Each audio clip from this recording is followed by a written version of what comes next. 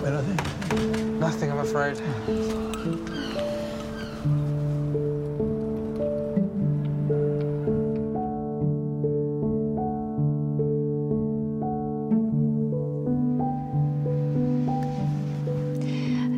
A beginning.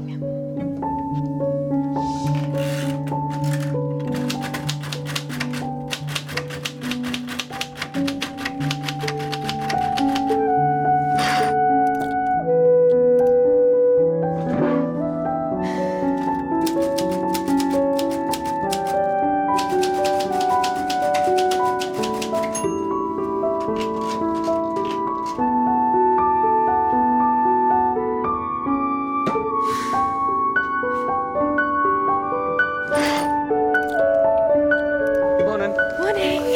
Thank you. Morning.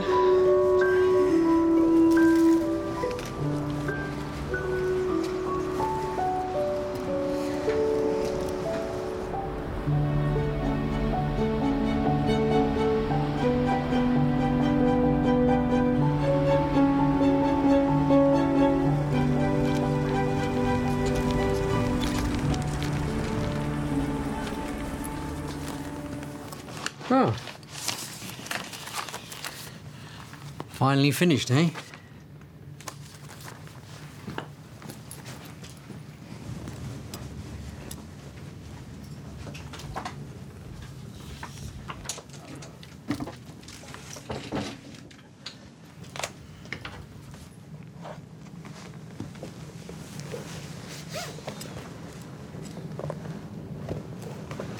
There. Perfect. I'll wrap it for you. Morning. Where are they? Nothing, I'm afraid. Sorry, have a good day. And you.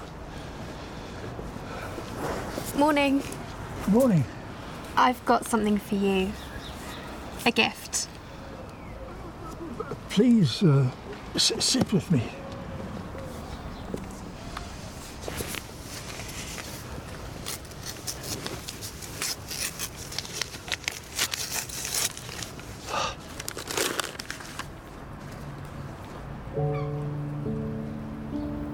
A story. Yes. Your story. Thank you. You're welcome.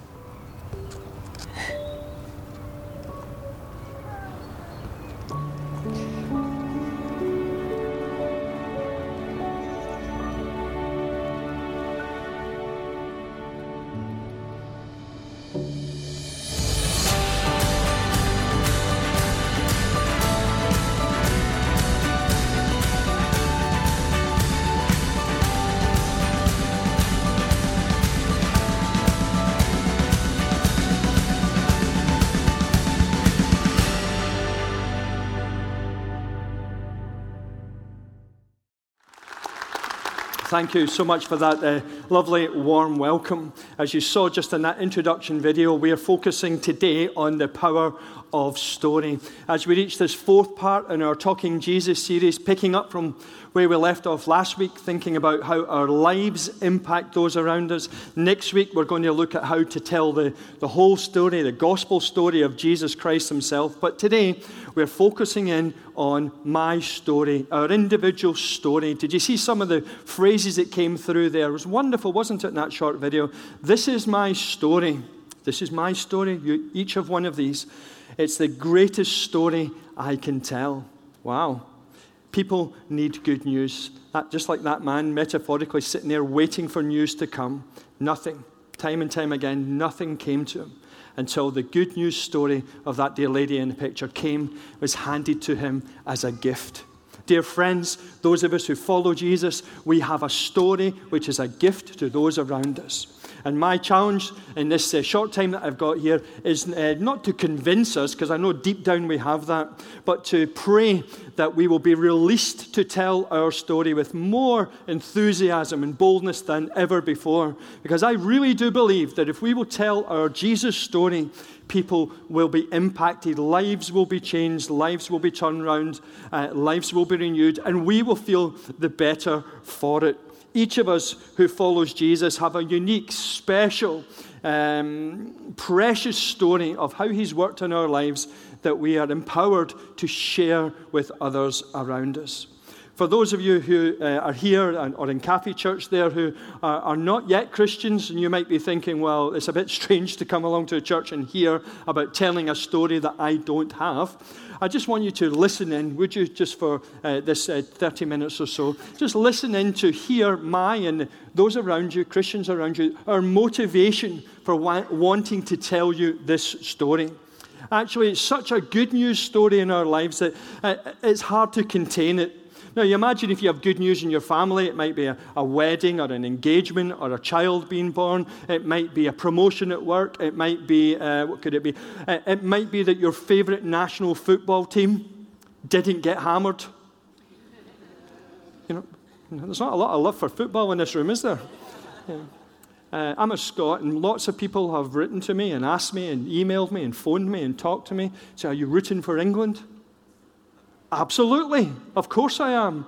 I actually want a British team to win the World Cup. So on Tuesday, I don't know what I'm doing on Tuesday. I haven't looked at my diary, but I'll be rooting for England. Now, if England win the World Cup, that'll be brilliant news, won't it? We will be able to tell that story. But the reason I'm mentioning that is because you can imagine that kind of energy, can't you? When you've got good news and you want to tell it.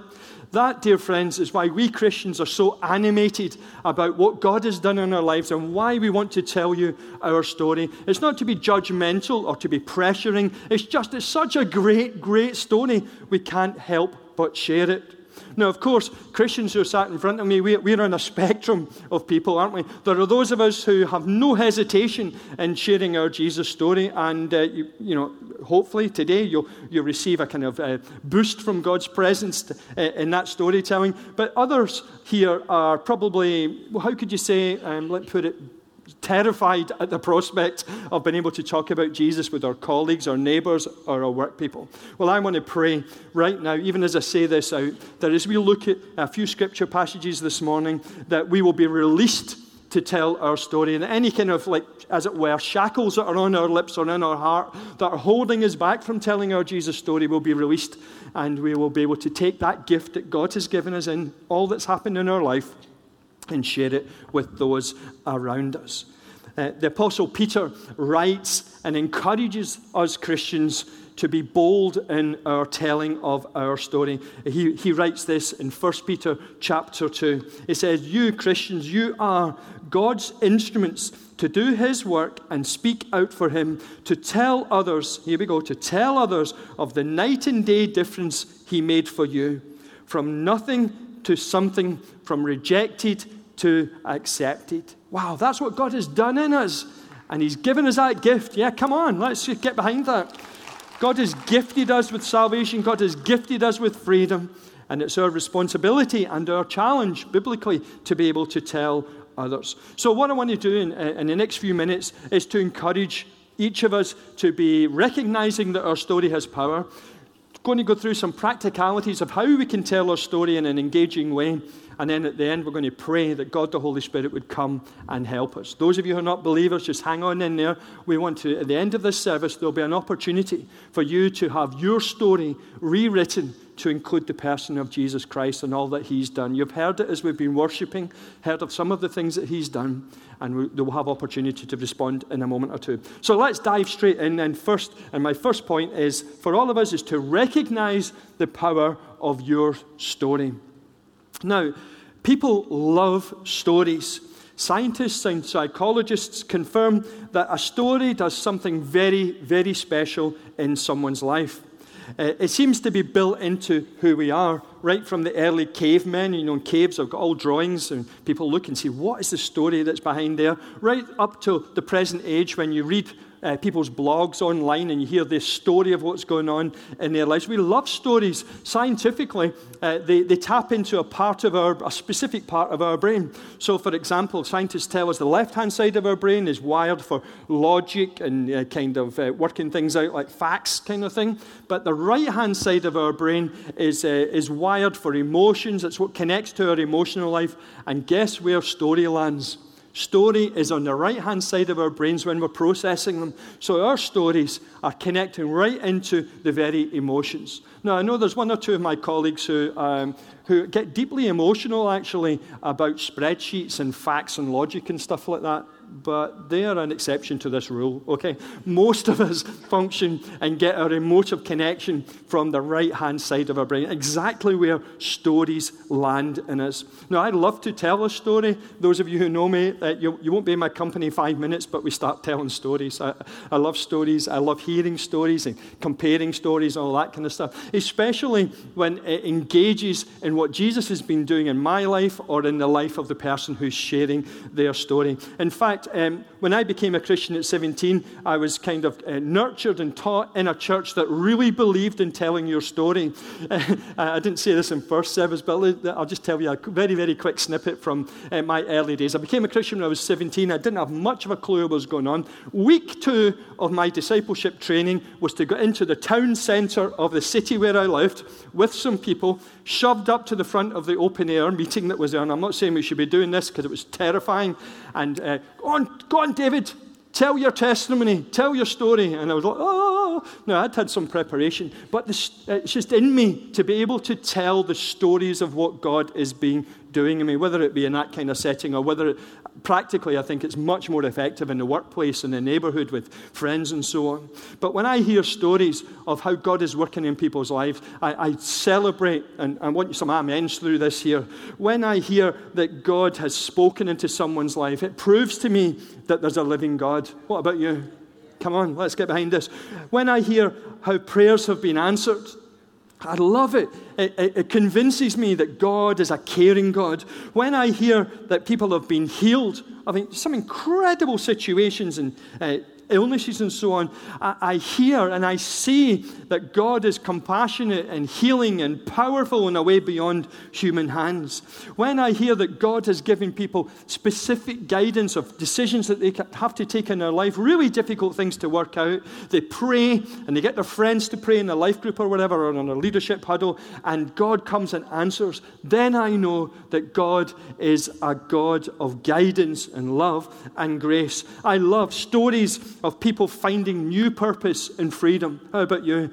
In your life group, when you're just chatting and sharing stories, what an encouragement it is, isn't it, to hear how God is working. Now, these stories, amazing stories of turnaround, I mean, I get to see more than most because, like, for example, on the beta course that we had recently, after the beta course, people are encouraged to write down their testimony, and they came across my desk. What a joy to be able to read how God had broken through in some areas in their life that had been stuck for years, but their story is now regenerated. To read about stories of people who never thought that they would have freedom, never thought that they would have purpose in their life, but Jesus came and helped them.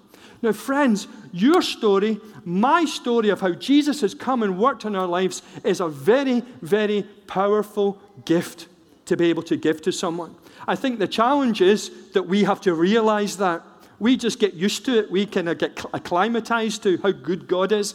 But those stories have incredible impact in the world in which we live.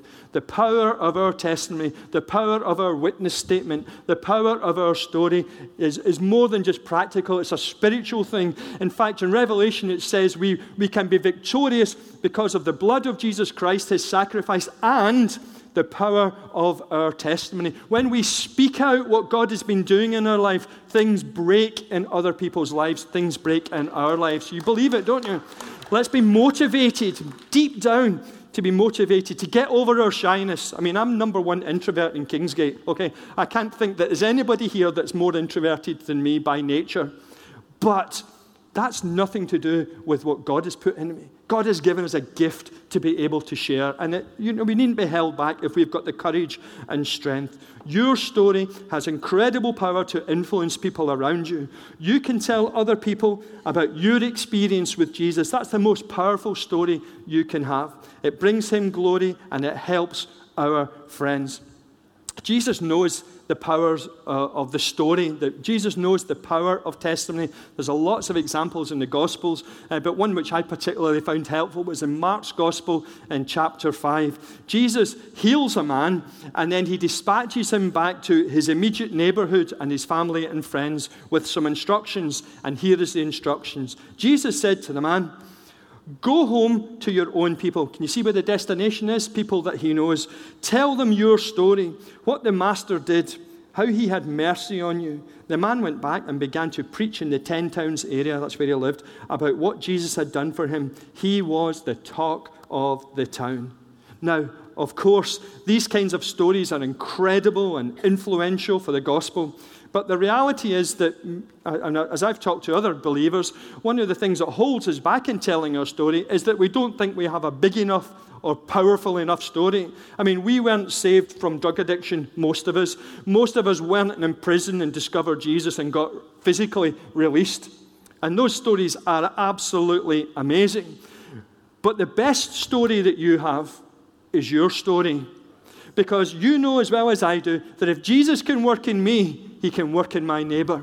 If Jesus can bless me, he can bless my neighbor. If Jesus can look after my finances and keep me secure, he can do that for my neighbor. If Jesus can give me peace, purpose, and direction in my life, I know that he can do that for my neighbor because I'm just an ordinary guy. I haven't got a massive big story to tell, but I've got a massive big story to tell in the sense that my best story that I can ever tell is my story. And that goes for you too. Now, I want to get very practical in this. So we're motivated. We've got to hear that sense that we know that our story is a gift. So how could we prepare well to tell our story? How can we prepare to tell our story? Well, I don't think it's too difficult. This might seem too easy, but it's too easy to forget. So let me just run over a few things. A starting point is this.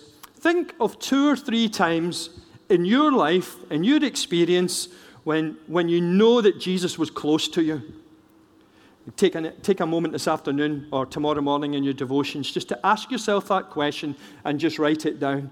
I remember back in that occasion when I prayed for this and Jesus responded. Think of the 2 or 3 different things. Just think of those. What did Jesus do in that situation? And what does it make you think of him? That's the kind of 2 questions. So I prayed for financial provision. I needed help in that moment. Financial provision came, and what does that make me think of Jesus? It makes me think, makes me know that he cares for me and he'll provide for his children. Those kind of things. I don't know what your story is, but find 2 or 3. You might have dozens, but just pick 2 or 3 of them and then start to work those stories out and prepare to tell other people about them. In 1 Peter chapter 3, verse 15, the Apostle Peter gives us some pointers of how we can tell our story and when we should tell our story. And let me just read it to you. He says this to all of us: "Be ready to speak up and tell anyone who asks why you're living the way you are, and always with the utmost courtesy." So when should we tell? Actually, always be ready when anyone asks. Take the opportunities that arise.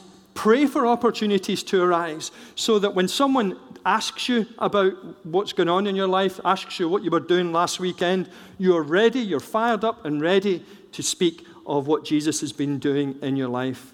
So for me, as I go about my daily life, I'm not necessarily coiled up with the whole of the gospel message and the whole of my life story. And when some poor soul says, "Oh, tell me about how you became a Christian," and I give them a 90-minute talk, that's not what I'm talking about. What I'm talking about is that we are ready just to testify simply and straightforward whenever the opportunity arises. When people ask us, when we've been praying and we get new receptivity from people, and we're going to pray for this in a moment or two, we are ready to speak of Jesus. Now, my experience is that it's in the everyday simple things that opportunities arise. So, for example, a couple of months ago, I was at the hairdresser, and I don't know if there's any hairdressers listening to this, but hairdressers, I imagine, have 12 months training, 9 months training on how to cut hair, and 3 months training on how to ask awkward questions, right? Because when you sit there, it only takes 30 seconds before you start getting questions asked of you, don't you? And being an introvert, I actually just want you to think, look, just cut my hair, please. We could do this much quicker and more cheaply if you just cut my hair.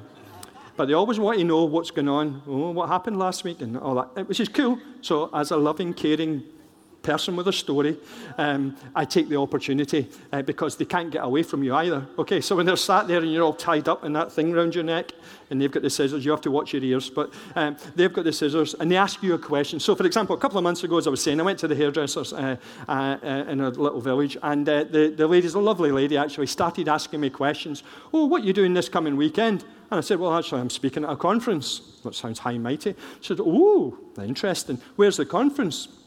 I said, oh, it's at Kingsgate Community Church in Peterborough. Do you know it? She says, oh, yeah, I know where that is, down by Tesco Distribution Centre. I've been there once for something or other, not church, but some kind of event or other. She said, oh, I didn't know that they held conferences there. I said, oh, yeah. Every Sunday we have 2 conferences back to back. We have a 9:15 and an 11:30 conference. When a whole group of people, up to 1,000 in each of the services, conferences, come and I get opportunity to address them. She says, oh, wow, that's amazing. I didn't even know that was going on. What are you going to talk about? I mean, obviously, she's cutting my hair, so it's taking ages. Okay, what are you going to talk about? I'm shortening the whole story here. I said, I'm actually going to talk about forgiveness and how that without the power of God, you can't actually find it easy to forgive people. She said, wow. She had a few minutes silence, cut. She said, there's people in my life that I know I could never forgive. That's what she said to me. And I said, well, it's funny you should say that because that's exactly what I'm talking about. I'm talking about the fact that there are people in my life that without God's help, I couldn't possibly forgive. And we just had a little kind of conversation. And it didn't last long. But you see what I mean? It's just an everyday opportunity. You have to be prepared for that. You have to be prepared to be boldly and courteously telling the story of Jesus in your life. Now, of course, that's my story. Don't go home and tell your hairdresser that as if it's yours. You get your own story and get your own story. Work it out. Now, of course, I'm not naive enough to think that it's easy. So in the office or the workplace, for example, or in university, it's not always possible to be talking about Jesus when you're supposed to be working or planning or taking someone's tooth out or whatever it is you do for a job. But your workplace or school culture or university culture may be very hostile to the idea that you would be proactively talking about Jesus. But nothing stops you talking about Jesus when people ask. When people ask you, you can be prepared just to give your own story. So let me give you a few quick tips on how to make that moment compelling rather than they wish they'd never asked you. Okay, now I've got 5 little things. You've got your notes there. Let's just land this. So here's what courtesy looks like. Peter said we should tell with utmost courtesy. I think this is what courtesy looks like.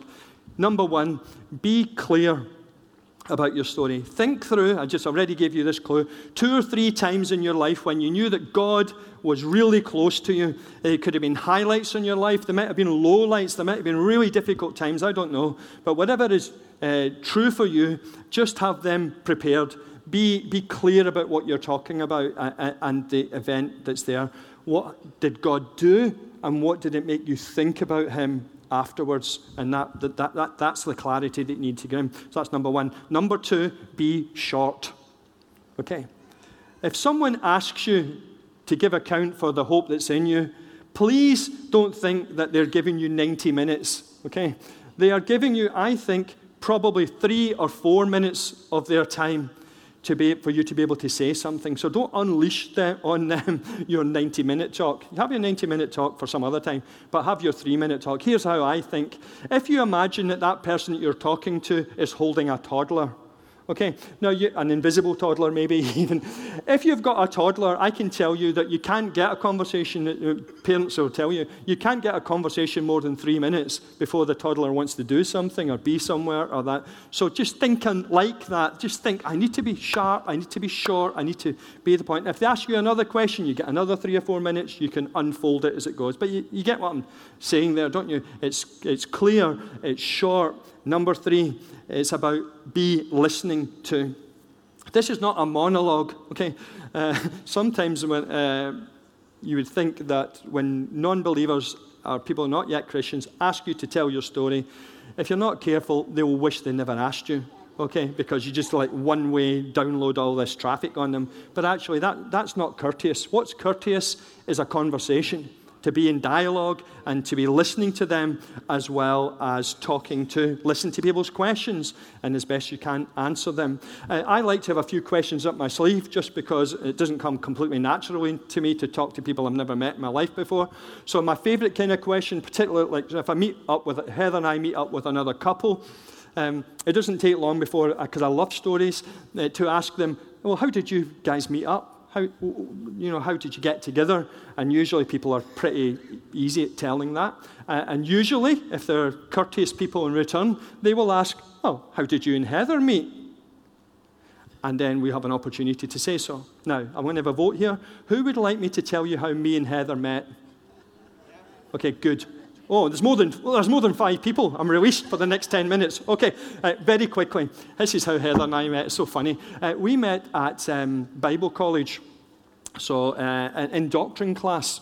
This doctrine was usually interesting, but on this particular day, it was numbing. Okay, I have to say, I was bored out of my brain. Okay, and I was, you know how you get really bored? I don't know about you, but I was kind of like half listening. I confess, I've told the teacher this as well. It wasn't him. It was just hot and like boring, really, really boring. And I was like miles away. And do you know how when you're miles away, you're usually kind of looking out the window. But if you look out the window, you get spotted by the teacher. So I was looking into the center of the class. And what I didn't realize until I kind of that wake-up moment is that for 5 minutes or more, I'd been staring at Heather. Okay, she was on the other side of the room. Now, she is beautiful. She was beautiful then, and she is now. But I went scarlet, and she was like, what is going on? It was a wee bit scary. So anyway, I met up with her afterwards. We had coffee, and I just had to explain, I'm really sorry. I hope that didn't freak you out, the fact, I was just staring at you the whole thing. And love's first dream happened then. Okay. So all I can recommend is getting a doctrine class, okay? Never mind these online dating services. All you need is doctrine classes, and it will pull you together. So anyway, the point of this is, as you're listening to people, you'll get opportunity to tell what's going on. Number 4, be authentic in your story. Tell your story, not your imaginary one. Now, that's why I'm saying this, is because we live in a culture where ironically, people want authenticity, but the highest rating programs on TV and so on in the media are so-called reality shows. But those reality shows, I'm really sorry to break the news to you, there's nothing real about them.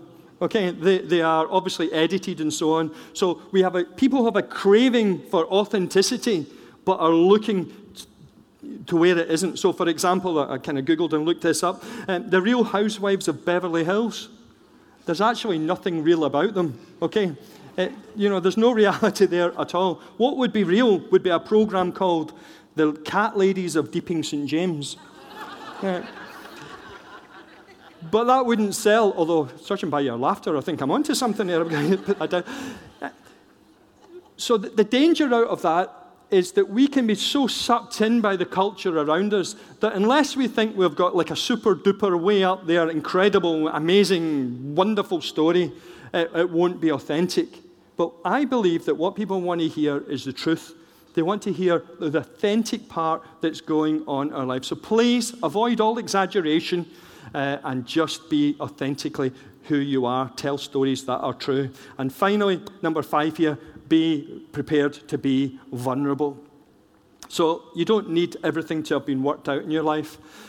Some stuff comes in our lives, whether we're Christians or not, and it's really hard to deal with. We have bereavements, we have different circumstances and so on. So be vulnerable, be prepared to say, God came close to me. The time I felt God closest to me was actually a very difficult time in my life because, again, people will respect that and hear the authenticity of it all. There's a great example of this kind of storytelling, which we're going to watch in a short video just in a second or two. But it's a story from John's Gospel, chapter 9. It's a story of a man who was blind from birth that Jesus heals. And as we just watch the story, listen out for the way that he responds when he's asked to tell about his story. It's a wonderful story. Let's just watch it now. His neighbors and those who had formerly seen him begging asked, "Isn't this the same man who used to sit and beg?" Some claimed that he was. Others said, "No, he only looks like him." But he himself insisted, "I am the man." "How then were your eyes opened?" they asked. He replied, "The man they called Jesus made some mud and put it on my eyes. He told me to go to Siloam and wash. So I went and washed, and then I could see." "Where is this man?" they asked him. "I don't know," he said.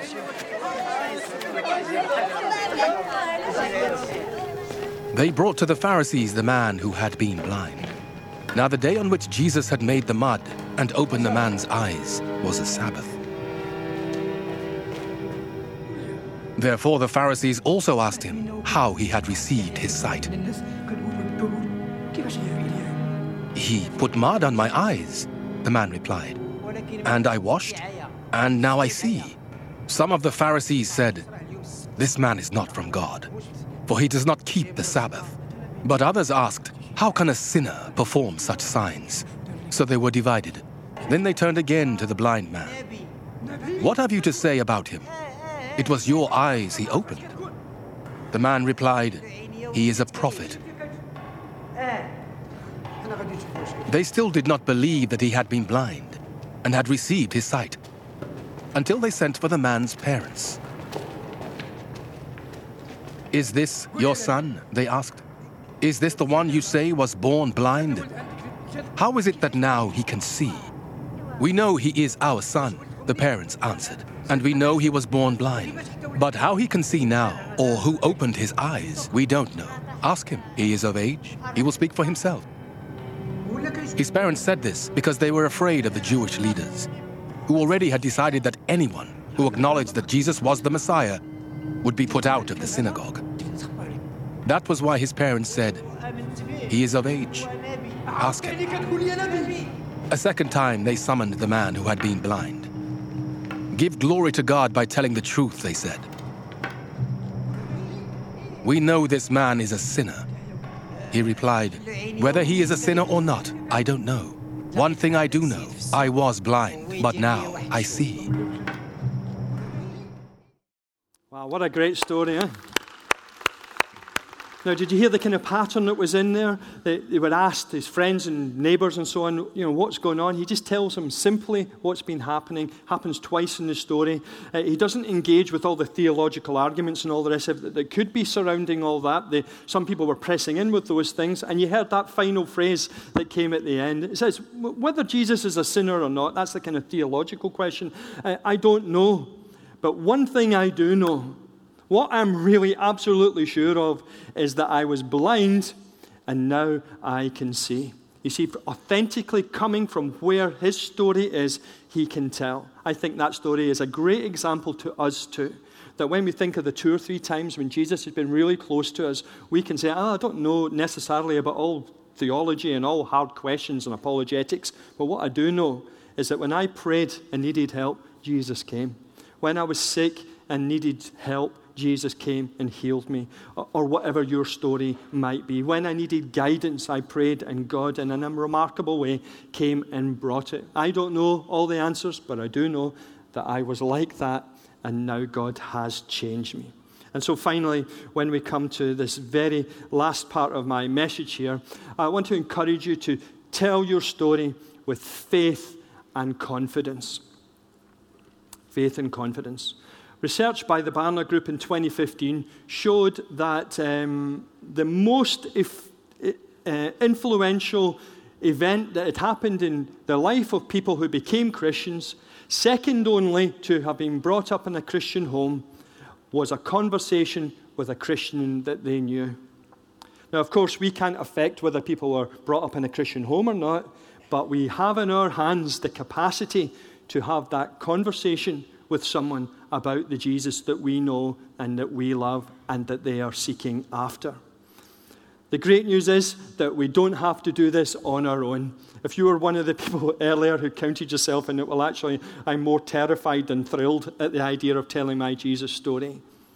Be encouraged that we don't have to do this on our own, that actually God himself has promised to be with us as we speak out our story. As we heard in our previous message series, and you can look it up on the web to find some more details, the Holy Spirit of God has promised never to leave us alone.